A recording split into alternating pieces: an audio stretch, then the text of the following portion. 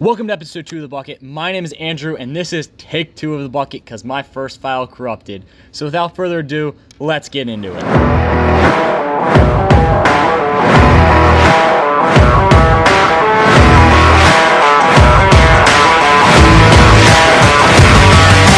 First off this week, we've got Super Bowl 55, which concluded with a 33-9 victory of the Bucs over the Chiefs, where Brady ended up with the MVP. Should Brady have gotten the MVP? In my opinion, no, but you can't give the MVP to a collective defense. The defense was the real star of the game and deserved the MVP for this, but Brady got it. And Brady did play a big part in winning, but he wasn't really the most valuable player of this game. The defense as a whole did everything, but since there was no standout beyond Antonio Winfield Jr.'s taunt of showing Tyreek Hill his own peace sign, MVP went to Brady for really putting this team together and putting this team on his back to turn them from a 7-9 team the year before to help bringing in stars and a new coach and pushing them to the Super Bowl in Brady fashion. This makes him 7 for 10 in Super Bowls, and it seems like the GOATs just like being 7 for 10 between him and LeBron. Patrick Mahomes did everything he could to try to get the Chiefs this win. But the O-line was nowhere to be found. Literally nowhere. It was Swiss cheese. A college O-line could have done the same thing. Maybe I'm exaggerating, maybe I'm not. But way too often, Mahomes was being rushed by 2-3 guys that just ran straight by their blockers. Straight by. Mahomes did everything he could. If Tom Brady was in that same situation, Tom Brady would take in the sacks. But Mahomes rolled out, left, right, up, down, everywhere to try to make those throws. And he made dimes. He threw dimes that were dropped. Travis Kelce dropped one right off his hands.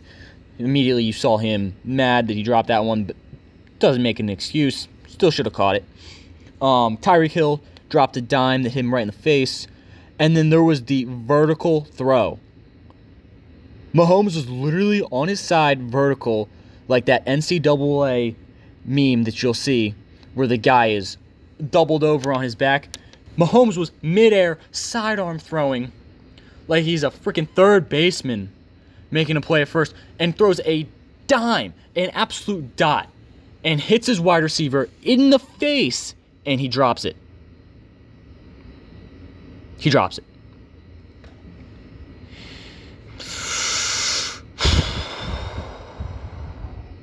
Mahomes did everything he could. There's nothing more he could have done there. And that makes it a decade straight for me of predicting the Super Bowl winner wrong. So if you ever ask me for Super Bowl advice, pick the other team. Whatever team I think is going to win, pick the other team. Moving on to NFL Honors, which was this Saturday before the Super Bowl. There were 8 inductees to this year's Hall of Fame, including Calvin Johnson, Megatron. Very 50-50 on whether he was getting in or not. A lot of people thought that he didn't play long enough, but at the same time, people would relate him to another Lions great that retired early in Barry Sanders. So it was really either way. Megatron made it. I definitely think he should have made it. Headlining this class, though, was really Peyton Manning, the sheriff. Obviously, lock for the Hall of Fame. Made it in. That's it. And also, Charles Woodson made it in. Longtime cornerback. Great Hall of Fame class. Pretty good players.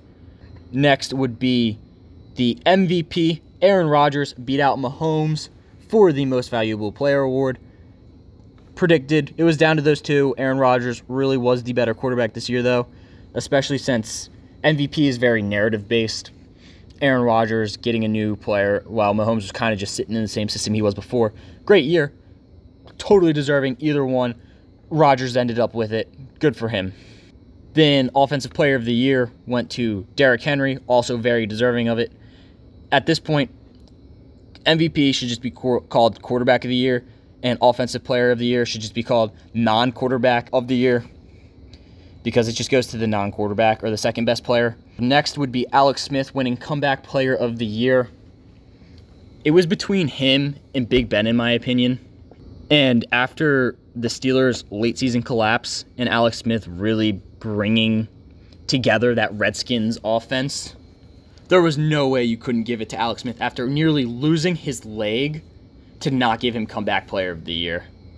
Well-deserved. Congrats to Alex Smith. Justin Herbert won Offensive Rookie of the Year.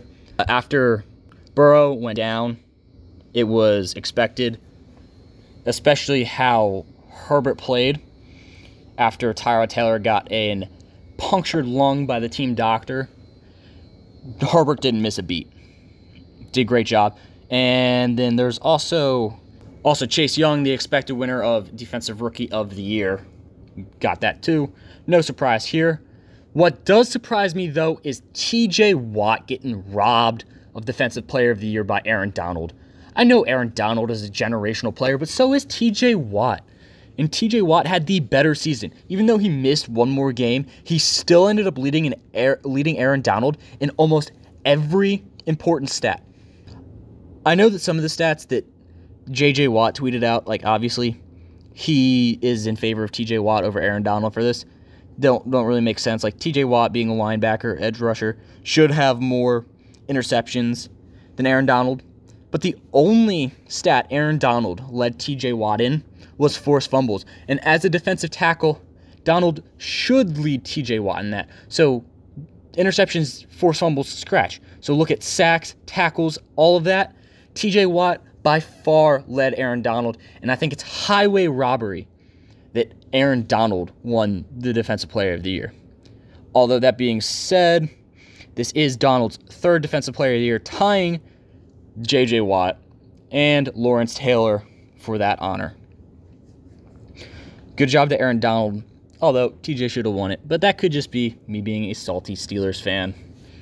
Moving over to the MLB, the Trevor Bauer saga has ended after way too long for a pitcher like him to be touting what team he's going to and making a Kevin Durant-style decision. He's finally decided to sign with the Mets. Oh, wait, no, not the Mets, the Dodgers. I don't like it. Being a Dodgers fan, I'm not a fan of Trevor Bauer. Not for any real reason. I just think that he's overhyped. But after Bauer's team made a big mistake releasing shirts, t-shirts, hats to Trevor Bauer's website, Bauer Outage, that all had the Mets logo and colors on them, they quickly took that down, and Bauer announced he was going to the Los Angeles Dodgers. This is still unofficial as of recording this Tuesday night. He's still pending a physical, but the reported details are 3 years, $40 million with opt-out options after the 21 and 22 season. I like Bauer's, how he's against the long-term contracts. He says that it helps him pitch better if he's not on a long-term deal because he always has to pitch for that next contract. But I don't like how he's getting paid top-tier money to be the third pitcher in the Dodgers rotation. Yeah, that's right. I said it. He's going to be the third pitcher. Kershaw is getting 1 or 2 just because of tenure. Walker Buehler is getting 1 or 2 because of tenure and because he's good. And Trevor Bauer is going to pitch 3 just ahead of David Price. That's just how it's going to be. So we're paying the most money for a pitcher number 3. Trevor Bauer's overhyped. He hasn't, outside of his Cy Young season and then a little bit the season before that, he's been a really good pitcher, but not a top-tier pitcher. And now he's definitely overpaid. And speaking of overpaid, Shohei Ohtani signed an extension. If you don't remember who Ohtani is, I'm not surprised. He's a pitcher out of Japan, but he's not just a pitcher. He's also a DH. He wanted to be a two-way player. He signs a 2-year, $8.5 million extension after being one of the most hyped prospects out of Japan and just in general in the last, as far as I can remember. I'm only 19, but I can't remember much more of a hyped prospect than him. That leads me to the point of pitchers hitting. Ohtani definitely showed it's possible for a pitcher to both pitch and hit. Michael Lorenzen and Brandon McKay of the Rays farm system might be showing that off in the future. McKay and Ohtani both decided not to play in the NL, which I think is weird. I guess McKay doesn't really have a choice, but Ohtani decided not to play in the NL, which is weird because, like, DHs and stuff. But I guess that's so they don't also have to play the field on rest days. Makes sense. Although the DH could be coming to an end soon. I hope it does. Well, not to an end. The split between DH and non-DH could be coming to an end.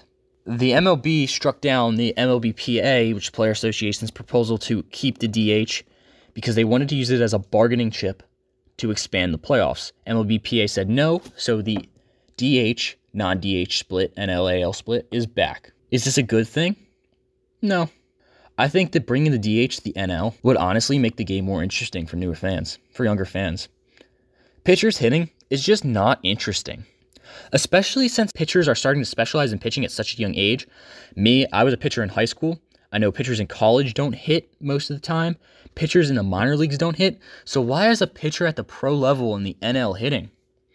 It just doesn't make for a good game. So I think that the DH should be expanded to both sides of the league. This is a huge missed opportunity in my opinion by MLB, but what's new with that? MLB misses opportunities all the time. Such a poorly run organization. Don't expand the playoffs, have less games so we have higher quality games, and expand the DH permanently.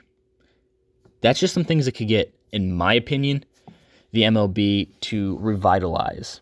Expand to a younger audience. Like, that's what needs to be done right now. Although, who knows, spring training hasn't even started yet, which luckily is planned to start on time, whether West teams still play out in Arizona or they get moved into Florida. The MLB is trying to get them to play in pods. That's the idea right now. They play in pods of a couple teams and fill in the rest of the games that they would usually play against other teams with inter-squad scrimmages, which is fine. Whatever gets them ready to play in time. I'm hyped for a season, and I hope that I get to go to a game this season. Remember to follow me on social media. My Instagram and Twitters are both adelaney1342. My name is Andrew. Thanks for watching episode 2 of The Bucket.